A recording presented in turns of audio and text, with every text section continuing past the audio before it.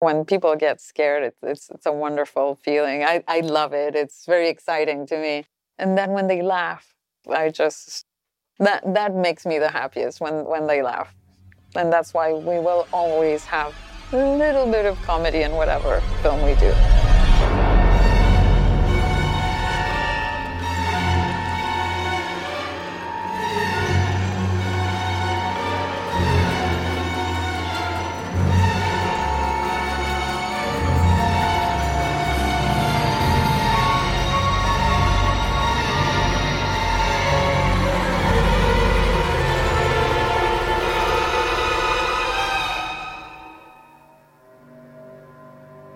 I'm Eli Roth, and this is my Shudder original series, History of Horror Uncut. Each episode is a candid conversation with a master of the genre, drawn from raw and unfiltered interviews conducted for my AMC TV series, Eli Roth's History of Horror. These are deep dives into the dark power and wicked fun of frightening movies, the craft that goes into making them, and the ways that horror reflects the anxieties of our times. They're also probing, insightful, and often funny conversations that open up doors into the minds of horror's star creators. The terror begins right after this.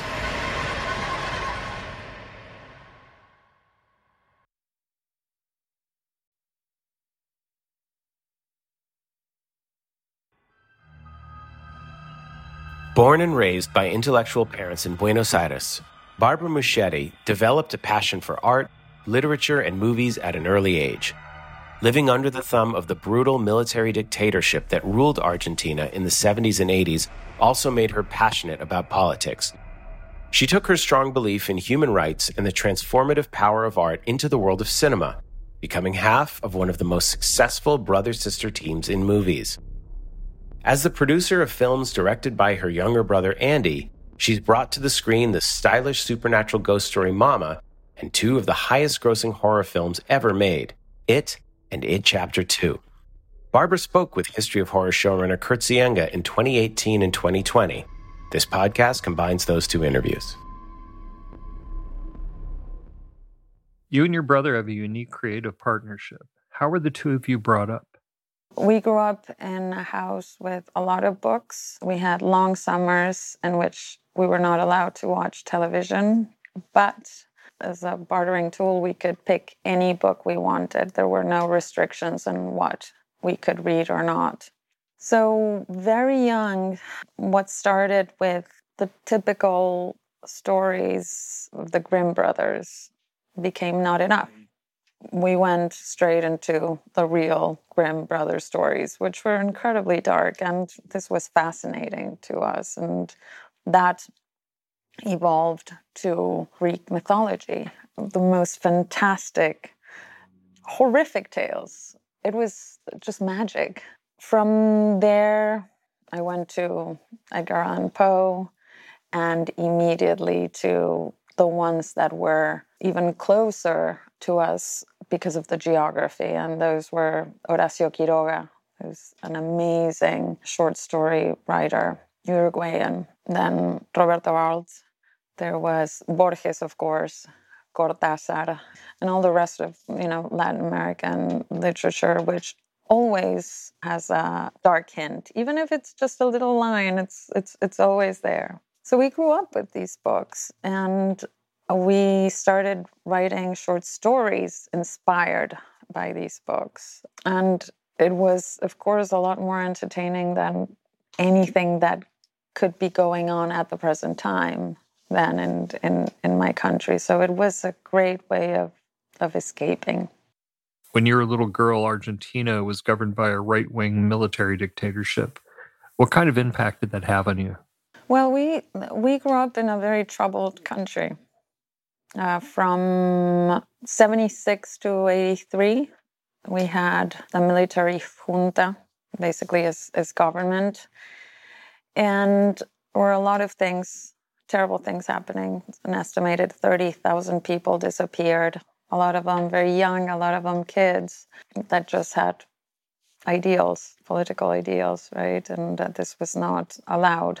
And we were tiny. In 76, I was 4 years old. We did not grow up in a politicized home. Our parents, my mom is French. My dad was born in Argentina, but of European parents. So there was never, we were like a particular unit. We were Argentinians, but we were kind of in a cocoon. That's sad, you know, you're a kid, you're in the street, you go to school, and you sense it. And it's there. And of course, when in 83, the government was made to step down, suddenly at 11 years old, you find out what has been going on. And you start suddenly going out in the world and meeting kids whose parents were killed by the military. And that changes a lot of things, of how you see the world and how safe you believed you were when you were not. Does working in genre films give you a way of dealing metaphorically with some of the trauma and anger you may carry with you from those days? Yes. I mean, it allows you to escape and to be able to control your fears. And that was, to me, always growing up, what horror films were. I could go to them, get really scared, and no, that's a movie. I go to bed and I'm fine. There was no real danger. It's escapism. That's what it is, when the real danger was just down the block. It and your first feature, Mama, are both very emotional films, like heightened emotions that you wouldn't have in a naturalistic movie. Are you drawn to those kind of big, expressive stories? Well, I have no real interest in telling stories that don't have that heightened emotion content. No, that's the kind of movies that I love to watch. Hence, that's the kind of movie that I love to make, to feel. And it's not just to feel in a jump scare, because that's not that hard, and that lasts 2 seconds and you'll kick a chair or something and then that goes away. I like, you incorporate an emotion and you take it with you. And if I go back in my history as a film watcher, all the films that I love, both in genre and not in genre, are always films that have heightened my emotions. What was the first movie, or specifically the first scary movie, that really made an impression on you? And this, you'll get a very similar answer from my brother, because, again, we saw all these films together. Our parents used to take us to the drive-in quite often because it was easy to, they didn't need a babysitter.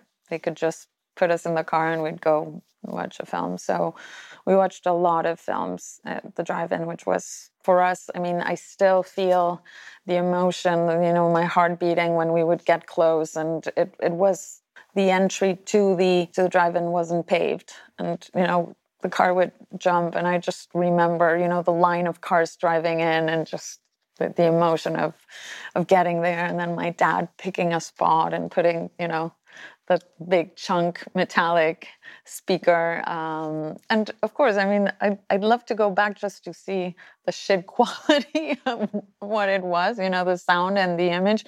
But it was the most amazing thing every time. And one particular film, the first one I remember that blew our minds away, was Close Encounters. Of course, Close Encounters, if you watch it, I think I was 4.5, 5 when I saw it at the drive-in. That's a very scary film, because there's, the little child gets taken away, and that is, for a kid, the most terrifying thing that could happen to you. So that stays, although it wasn't a traditional horror movie, that stays in my mind still as a terror-infused experience. How were you introduced to horror movies, and what were some of the films that you saw and enjoyed? Our connection to horror, we started watching horror when we were very little. There was a TV show, Saturday nights, in Argentina called Viaje a lo Inesperado, which means trip to the unexpected. And it was hosted by an old Spanish actor that had done a lot of horror. who had moved to Argentina because he had married an Argentinian woman. His name was Narciso Ibáñez Menta, and he would introduce horror films on Saturday night. And it was religious for my brother, I, and our parents who enjoyed the experience with us. So I saw The Abominable Dr. Phibes. The sequel was The Return of Dr. Phibes, right? Dr. Phibes Rises Again. Rises Again, yeah. There was a mishmash. There wasn't a particular theme. It just had to be horror. We saw The Hand, all of Dario Argento's smaller films, and this was fascinating. And we could tell, I could tell, there are ones that I liked a little more, ones that I didn't like that much. But the adrenaline that they provoked in me as a little girl was just the best feeling ever. And I don't know why, but I think as a protective measure, was able to stop that fear once I turned off the television. So I didn't carry it with me. It was a safe high. I would have a high during the film, and then I'd go off and do whatever I wanted. And if I wanted another high, I'd have to wait until next Saturday because there wasn't VHS or streaming services. But it was a fantastic experience.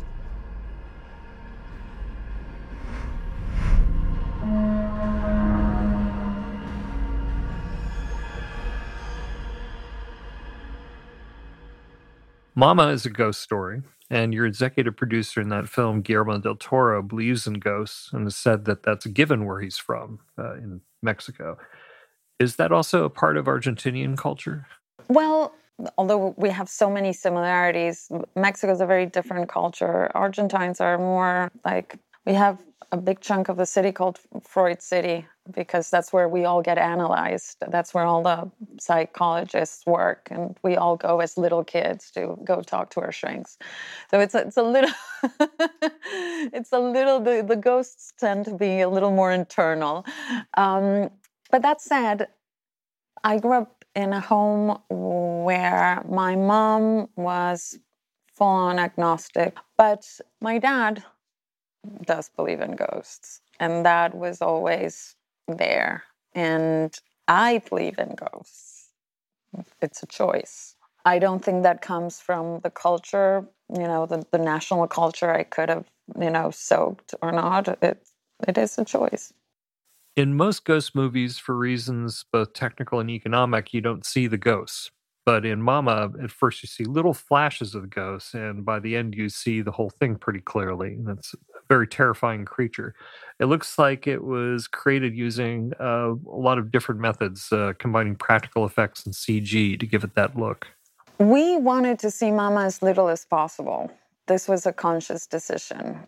The one thing, Guillermo was the most fantastic mentor, great. He was with Pacific Rim, crazy busy. But the one thing when we went and showed him the first cut, first thing he said is, I want to see more Mama, because he loves monsters. We love monsters, but we like to hide them a little more. So there was this back and forth. The middle one, thank God. But I remember this discussion we had with Guillermo, in the first encounter where Mama attacks the father of the girls, which we didn't want to see at all. We wanted to hear it. And, he looks at it and he's like, no, we have to, we have to see at least 10 of her. And I go, 10 frames? And he goes, 10 seconds. I'm like, we can't see her for 10 seconds. It's like 10 seconds, you can see absolutely everything of the ghost. You don't want to do that. And he's like, of course we have to see 10 seconds. It's actually 15. So we ended up, middle ground and, darkening the scene. But Guillermo loves to see his monsters in every frame if possible. We are more on the hiding side of things. It takes a good while because at the beginning it's like, what the hell was that? Good. But back now to the question of the techniques. We got the most hilarious emails and, just trolling and all the rest after Mama came out saying, that's really bad CG. It wasn't CG. It was always Javier Botet, ladies and gentlemen. It was just 100%. We did use some enhancement in the hair. The skin was makeup, basically. The body was 100% his. And the same with It, Chapter 1. Again, it will repeat on It, Chapter 2. CG only when you absolutely need it. Because A, it takes it out of the hands of the creator, of the director, in the case Andy, and Andy likes to, control as much as possible of his vision. And B, because I like practical. I don't know, I feel more comfortable with practical. And I imagine it's easier for the actors, too. People have come in here talking about how difficult it is to act against green tennis balls. Oh, for months. Today tennis ball is Benedict Cumberbatch, and today it's Robert Downey Jr. I mean, for actors, it's hard. Is it particularly effective to have children as the protagonists in your horror films? Andy and I, still, neither of us have kids, and we've had very harsh criticism from parents going, how can you do that? And we're like, well, for now, maybe eventually we'll have kids and we won't do these things. But I believe that, of course, when you're a kid is when you're at the height of vulnerability and also at the height of belief. The ability of a lot of our creatures to exist and appear and manifest happen because the protagonists are kids. I don't know, Mama would not have come in the rescue of this little girl. She wanted to be a mama. She needed those kids. And with it, well, it's a little bit of the same. I mean, in King's book, Pennywise may very well be a creation of the kids, and he stays alive by the power of their imagination. They believe that he exists. So how could we tell these stories without kids? That's the question. The story of it revolves around childhood trauma and the repression of trauma and coming to terms with the experiences that scarred you in childhood. Yeah, you cannot escape. I mean, repressing doesn't work. Doesn't work. Deal with the stuff. If you don't deal with it, it's going to come back 27 years later, maybe, but it will come back. Everything comes back.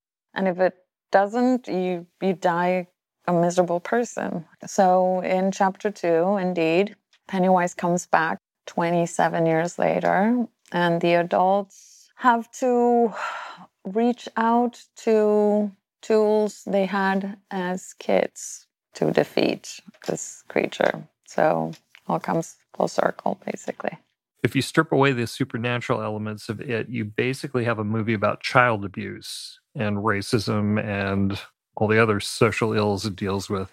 Well, I mean, Pennywise is a manifestation of evil, just a way to, it's a tool that King used to explain what was going on, and a tool that allowed him to sell this book to millions of people and not, read the paper that day. But he wrote it because of what had just happened in Bangor, which was the death in the hands of bullies of a young man, right? So we're living it right now.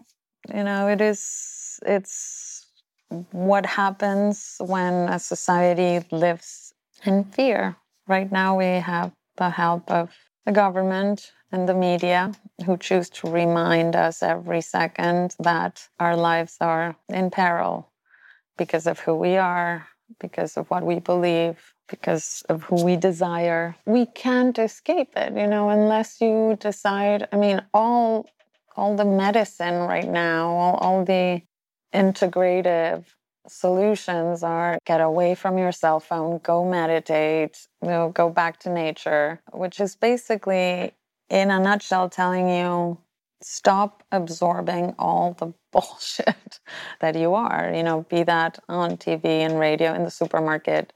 Just stop, calm down. You're not in danger right now. Breathe. It's okay. Of course, in horror, you're always seeing people in danger. Yes. But there's always a solution, and that's why Andy and I went to the first showing of it at the ArcLight.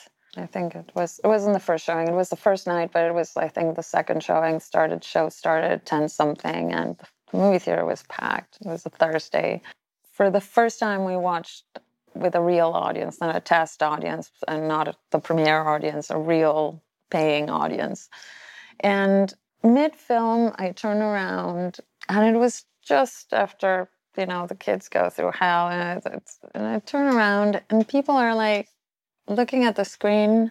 The ArcLight, it's this massive screen, so all the audience was eliminated, and they were smiling. There was wonder, and we waited until the end, and then we saw the public leave. No one knew who we were, we were just audience. And people were smiling at the end of this film. Why? Because, yes, it's horror, but we try, and I think we tried with Mama as well, and we try with it, to pack a little bit of hope in the film. So you can take that away with you and know that in spite of everything that's happening in the world, there's still beautiful friendships, and that growing up will bring some bad and some good things, but that, it's still worth living, and that you're not alone. What kind of need do you think ghost stories fill for people? I mean, you've mentioned repression as part of it, but there's this idea of unresolved business. I think it is resolution. I think I'll give you an example. It's when I was 38, I lost a dear friend who I had known since I was 3 years old, and she was 38 too. She left. She got sick. She was sick for 4 months and left. She was not okay with leaving. There was no resolution there. She had a 4-year-old kid, an adorable little girl, and she was angry. The girl was furious, and my friend was also pissed. And we talked about it. She was the most esoteric person I knew. When she passed, my first thought was that she'll come back. There's too many unresolved issues for her not to come back. I don't know in what form or when. I'm sure it will be benign because there was absence of malice in her. She was pure good. I'm sure she'll come back. There's too many things that were left without answers. Of course, nobody knows for sure what's on the other side of the curtain. Do we really want to know? I mean, what can we do about it? We can't do a thing about it, really. So, it's all a process of the human brain trying to give structure or story to things we can't control. Neuroscientists would agree with that. It's your brain receives random inputs and then constructs a narrative out of it. Including the story that I just told you. I mean, that I need to believe that she's gonna come back because we didn't talk about so many things. And, she wanted to talk and I wanted to talk. So, I believe she'll come back.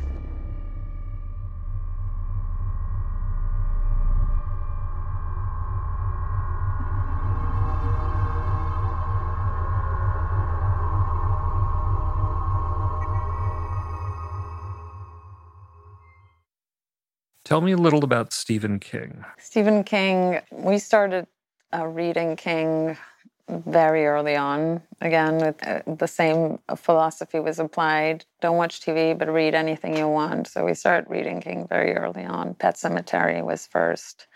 Seminal book, just so fantastic. And then, of course, when I read many years later on Writing, in which he tells you how personal Pet Sematary was for him, and to him that changed everything again, and I had to reread the book. But Pet Sematary was just such a strong impression, and I'm heartbroken that Andy and I are not doing that in film, actually. I'll should let everybody know. But we read it, I think we read it in the same summer. I must have been 15. And it cracked my skull open, literally, because it was the first time out of everything I had read that the protagonists were so close to my age. And the peril that these kids were facing seemed so real. And they were active against this peril. These were not passive children, which is what I had been reading through my life. And this, of course, was a world of possibility and ambition as well, because suddenly I realized, even as a little kid, I can fight and I can do whatever I want. That was my feeling. It's King told me, you can do whatever you want. And I did. What qualities in King's work did you most want to capture in it? Human emotion. The rest is the story, and he has the most vivid imagination, and he takes you, to the strangest places. But the anchor is always the human emotion. Without that, it's not King. It's another author. And in that same way, I think one day somebody can say that about our films. What we want to convey is humanity. The rest, the scares, the beauty, the argument, the story itself is one more element. But no, human emotion. Does it grapple with any contemporary social and political anxieties? I think part of the success of the film was the fact that we are all attacked in one way or the other right now, the current political situation, because we're women, or because of our orientation, because of where we were born, because of our religion, social status, or you can go on and on and on. And, suddenly feeling the magic of knowing that you're a loser and you have your group of people that are in that same place, even if they're completely different from you, but they are in that same space, and that there's hope because you are strong in numbers and you can fight. It couldn't be more of a tale for today.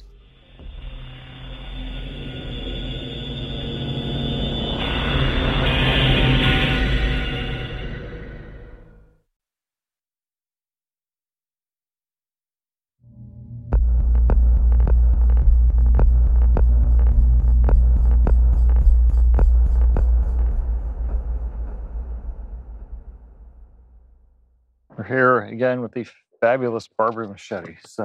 Hi, Barbara. Hello. So let's talk a little about it, Chapter 2. Mm-hmm. Did making the second one present challenges that you didn't have to face with the first one? What was unique about this experience? Making the second one was definitely challenging. The obvious challenge is the expectations. Andy and I are pretty good at ignoring that noise. I think it's because we're two people, and we rely on the other person carrying the burden, which turns out in no one carrying that burden because we're both expecting the other one to carry it. It was a much bigger film. It was more ambitious. We were telling the story of 14 characters this time. Basically, it's 7 people, but in 2 very different places of their lives. And then we were working with these amazing kids that had all become superstars. And although spirit-wise they're the same, they really are. Getting them together was hell because they were all working in high-profile projects all around the world. And then we had our adults who are all very talented, hardworking actors. So our schedule was a complex one. It was like lace. There was a lot of flying in and out of Toronto. Story-wise, we had our amazing Bible, which is the book. And we tried to, as we did in the first chapter, to stay as close as possible to it. And we had the support of King, which is always a blessing, and it only amplifies whatever you're doing. And we were lucky to have the support of the studio. Since chapter 1 worked, they trusted us with the second.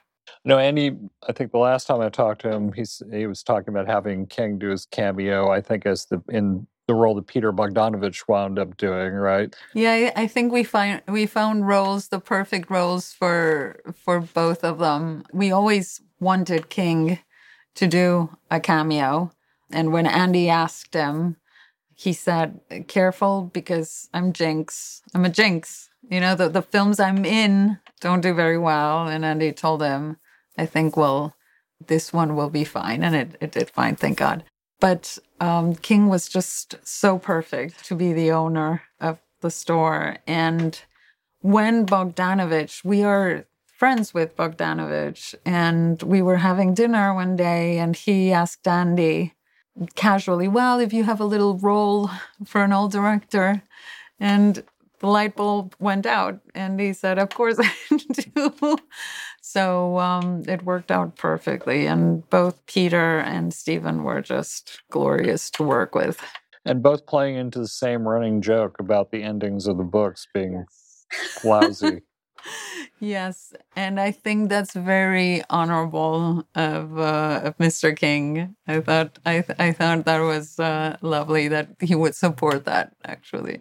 How did the adult actors and the child actors, did they work with each other to sort of calibrate those performances? The adult actors came in with quite a challenge because chapter 1 had so much love from the public. Everybody was in love with these child characters that they knew that they were coming in with something that had already started. We tried an exercise that we actually put into practice of having them connect. So it started very casually, having a lunch with everybody together, and then sending off each couple on their own for 15 minutes to kind of, warm it up.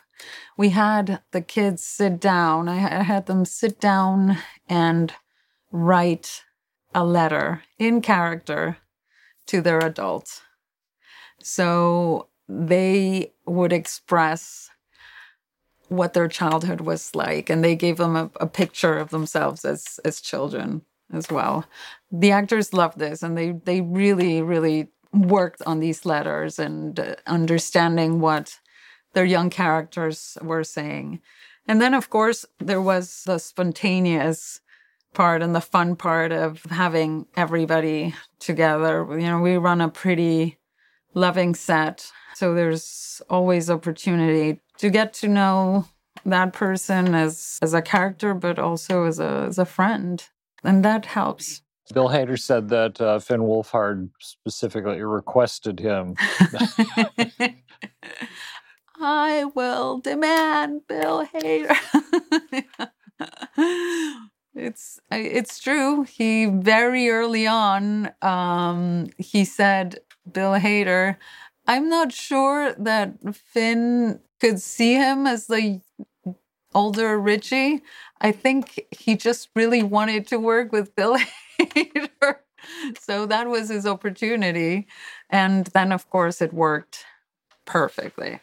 Bill's role, of course, is in some ways the biggest diversion from the book, but it's an evolution from the themes of the book, right? Could you tell me a little about that and why it was important for the character of Richie to be what he was in the film? When we faced each character, the one that we felt was the more mysterious one, as in what could affect him, what could be his secret, what could be his cross, was Richie. Because in the first movie, we go through everybody's lives and everybody has a particular trauma, but we don't really get into Richie. Richie's scare is clowns. We needed to go deeper. And as we started thinking about it, Andy suddenly realized that we needed a counterbalance with the horror of Adrian Mellon, and that there wouldn't be a better one than that being the secret that Richie was keeping, which is that he is gay.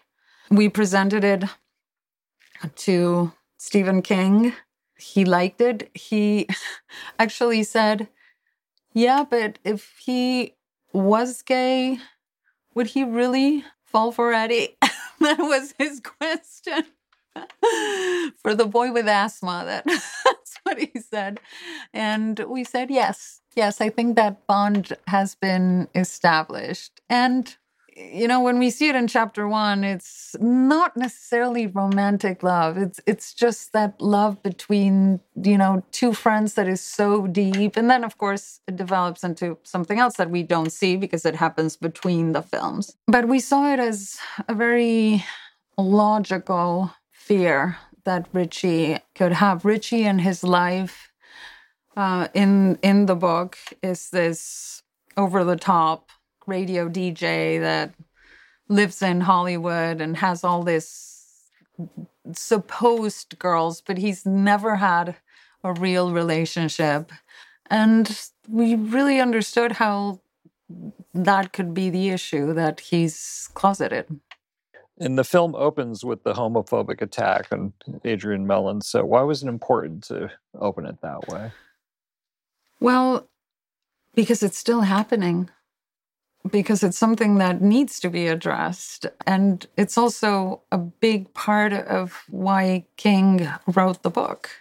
There was a real case of something very similar happening in Bangor, Bangor was in the book fictionalized. The city was called Derry. And the reason why he called it Derry was because he didn't want to further traumatize the people of Bangor by what had happened, which apparently had really made an indentation in the town. People had a lot of trouble because everybody knew the bullies, and the bullies were, the sons of good people. But then our actions are the ones that scream and say what kind of people we are, not our reputations. I had quite a tough time when the film came out, and I started reading this division of people understanding, some people understanding that the way we wanted to portray it and the reason why we did it was because it is something that is still happening and it needs attention. Well, there was another sector that viewed it as exploitative.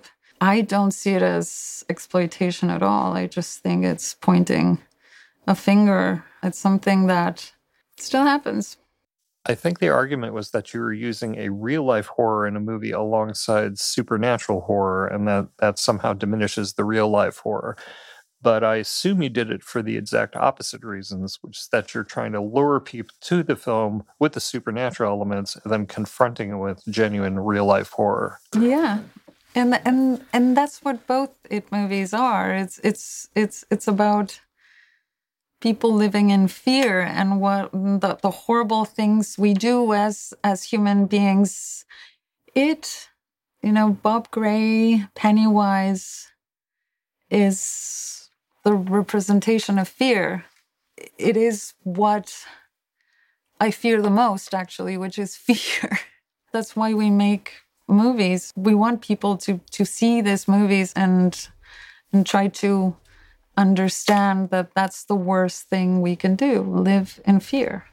I think it's also interesting that you start with that incident, and then we meet all the grown-up characters, and Bill's character, Richie, is immediately the most likable and charming. And he seems to be there for comic relief, but then he turns out to have the most emotional storyline in the film. So did you deliberately engineer it that way to confront the way people often dehumanize gay people? Absolutely. It is trying to get past the dehumanization, but it's also that Bill Hader is one of the most charming human beings there ever was. and he gave that to Richie, but he's also like that in real life. So that's on him. That's on him. So how are the members of the Losers Club different as adults? They're 27 years older, and for 27 years, they've been carrying a lot of weight. Part of the mythology of it is that the memories are wiped. So they don't remember Pennywise. They don't remember Derry. They don't remember the trauma. Bill Denbrough practically doesn't remember that his little brother, died in the hands of Pennywise. But they carry it. They carry this inside. And this does not allow people, any of them, to grow. They're stunted. They don't have children. None of them have children. They are all successful, but there's something inside that's not finished, that they've been carrying. So when we meet them as kids in chapter 1, there's an innocence to them and the absolute belief that they can defeat this monster with the power of togetherness and with the power of belief. They believe that they can defeat it. They've lost this. So when we see them back 27 years later, they are terrified. They come in, and as soon as they start remembering, they feel defeat to the point that Stan can't even make it there. He has to kill himself before because he knows he's not going to make it. So they're all, I think if I were to use one word to define what they are 27 years later, is they're branded. They're branded by fear. So it takes all they have, which is a lot of courage, and the life of Eddie to defeat Pennywise. And as a story about trauma and PTSD, how does it chapter 2 work? It's 100% a story of trauma and PTSD. They've wiped it out. They've covered it with everything else, repeating their mistakes, attaching themselves to parts of the past they don't even remember. So Eddie marries his mom, basically. Beverly marries a man that is not far from her dad, because that's what she knows. Bill can't finish a story because his life story was so undone, and he was never able to give it closure. His little brother disappearing. So all these characters live in trauma. That said, when they get Mike's call, they show up because there's still that little spark, that oath that left something inside of them that was so valuable that they had to go back and find it again. Is Pennywise different in the second film? Yes, Pennywise is smarter in the second film. He's more evil, and he has a bone to pick. And he's afraid.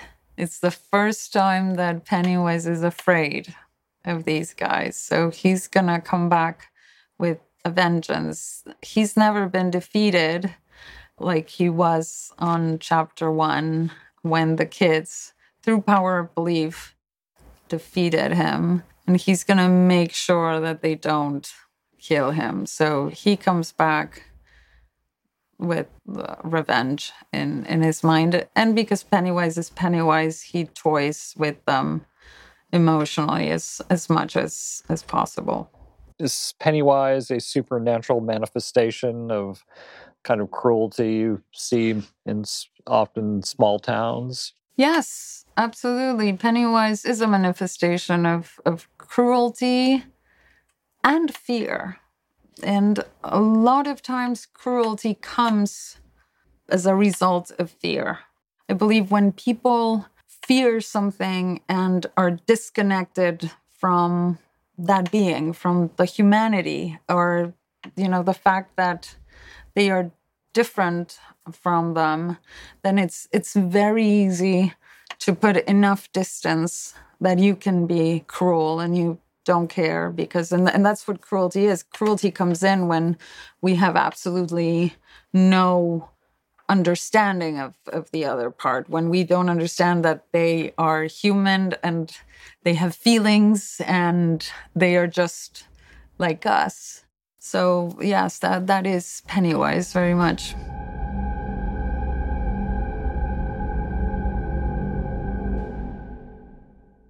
When we were gearing to do chapter 2, Andy asked Mr. King, what are the things that you'd love to have in the movie, that you want to see in the movie? And he wrote a few things, and one of them was Paul Bunyan. He wanted to make sure that we had Paul Bunyan.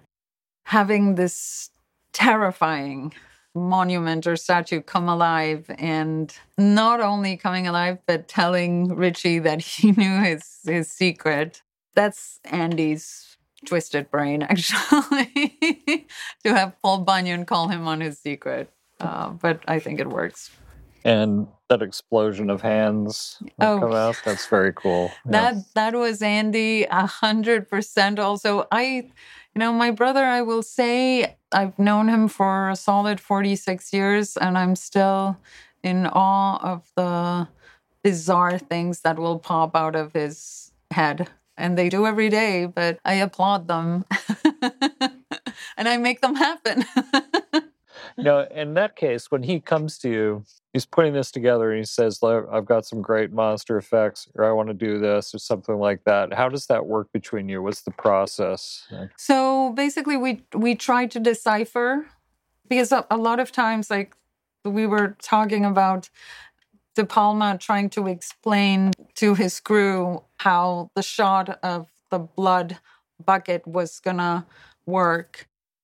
Sometimes Andy comes out with an idea, and in his head it's crystal clear, because Andy's ideas 99% are, but they are very clear to him. So now we have to dissect them so that everybody understands them. We have a great crew, so I will first get it from Andy, and then we'll get together with VFX, prosthetics, special effects, and try to see what is the best way. And most times it's a combination. We barely ever do anything that's straight VFX. In this case, we had, I think, 5 people in the drain. We had built the drain, and we had 5 people as hands, so 10 hands that would go up James's arm. And then in visual effects, we added the little hands. So it's the fun part. It's the fun part of inventing how we're going to do this. And it's pretty good at it. With some of the other monsters in the film that you think really worked or made an effect on you? Well, we have, let's see, the Mike scare we cut. It's going to be in the super cut, hopefully. We still, people are constantly asking us about the super cut, which are the 2 films together. Yeah, because Mike's is kind of noticeably missing in a way. Yeah. Mike's was a very cerebral scare. And all that information had already been given, and we needed to get the movie to 2 hours 45. And poor Mike had to lose his fear, although part of it is in the trailer, which is when Pennywise shoots off the wall. It will be in the super cut. the big climax, ask Bill a little about basically what, because I said, I know Andy usually likes to work at least as many practicals in as he can. Yeah. But he said, well, a lot of it was actually Andy holding a big Pennywise head screaming at us. Is this true? This is 100% true. This is 100% true, Andy. We had a big Pennywise head. I can show you then we can give you the crew picture, which is amazing because we have the big Pennywise head and it was on a pole and Andy would parade with that head chasing the losers around the cavern. So it was quite artisanal in that sense. And he likes to be the one that's directing their movements all the time. And because he's the director, obviously, but he's more involved than a lot of directors. Is also, I think he has so much fun doing this. And he's a kid, so he loves grabbing that pole and running behind the losers. In this case, we did have a massive support from VFX. So we shot the cavern with the losers running around, being chased by Pennywise. And then we shot Bill in a suit and the dots. The motion capture suit. Yes, the motion capture suit. And he did that whole sequence in the motion capture suit in a studio being shot by, I don't know, I think it's a setup of like 50 cameras or something like that. And that's how we got the big clown spider. That's what we call it, the clown spider. Which is in the book, it's a big spider at the end, although it's not a clown spider, right? So you had to keep enough of Pennywise in it for people to know what it was. And also we wanted, because neither Andy nor I are scared of spiders. So that was one part, the only part of the book, I think, that we never really connected with from childhood because we're not afraid of spiders. So a big spider wasn't the conclusion of a story. So we needed to bring Pennywise aspect to it. And I think we succeeded. I love the clown spider. I just think it's a wonderful creature. I actually do think it works better than just the spider. Just remember reading the book and just like, it's a big spider. Great. Okay. Glad I read that 1,000-page book to a big spider. It's a spider. What was it like watching the film with an audience? Of course, you probably saw it with a bunch of, I don't know how many test screenings you did of it too. So that must change your perception of it. We did. We saw it with a test audience, I believe 11 weeks after we finished the shoot. We have 10 weeks to do the director's cut. And then right away, we are requested to test the film. On chapter 1, we didn't really understand the system because on Mama, we never tested. Mama was such a, small investment for Universal that I think we were never asked to test. And also Guillermo was involved, so they felt safe. But with chapter 1, immediately after the director's cut, we're like, okay, we're testing. And we're like, what do you mean we're testing? We didn't even know the process. And I was very reticent in the beginning. But then I understood that it can be positive. You have to know what to weed out of those tests and what to keep. Because obviously you're sharing the film with an audience when the film is definitely not ready. The director's cut 10 weeks is nothing. The nuance of what it is to edit a movie of this size, that is very little. And of course, there's no visual effects. There's no proper sound. There's no proper music. It's all a pastiche. So you really have to be brave and kind of hone into the core of what's being said, not there's noise. There's a lot of noise and everybody wants to be heard. We're in LA. So you get, the audiences we get to for the test screening are all, even if they're not supposed to, they're all film students or, writers that want to go to a free movie. It's people that somehow have something. So you will get a lot of test screenings in which you have an audience member lift their hand and say, well, I think the third act is lagging. Yeah. Little. You're like, Yeah. They offer their services to punch up the script for you. Thank you for that. Next, please. But I have to say that when you're getting closer and closer and you start hearing the scares, when people get scared, it's a wonderful feeling. I love it. It's very exciting to me. And then when they laugh, that makes me the happiest when they laugh. And that's why we will always have a little bit of comedy in whatever film we do, even if it's a drama. There has to be some lightness that comes with it.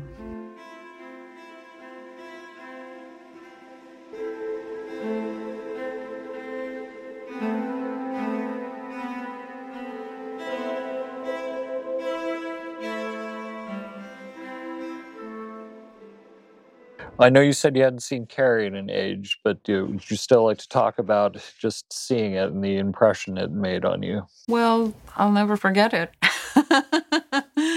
I think Carrie was probably, what year was Carrie? 1976. Then for sure, Carrie was the first elevated genre film I saw.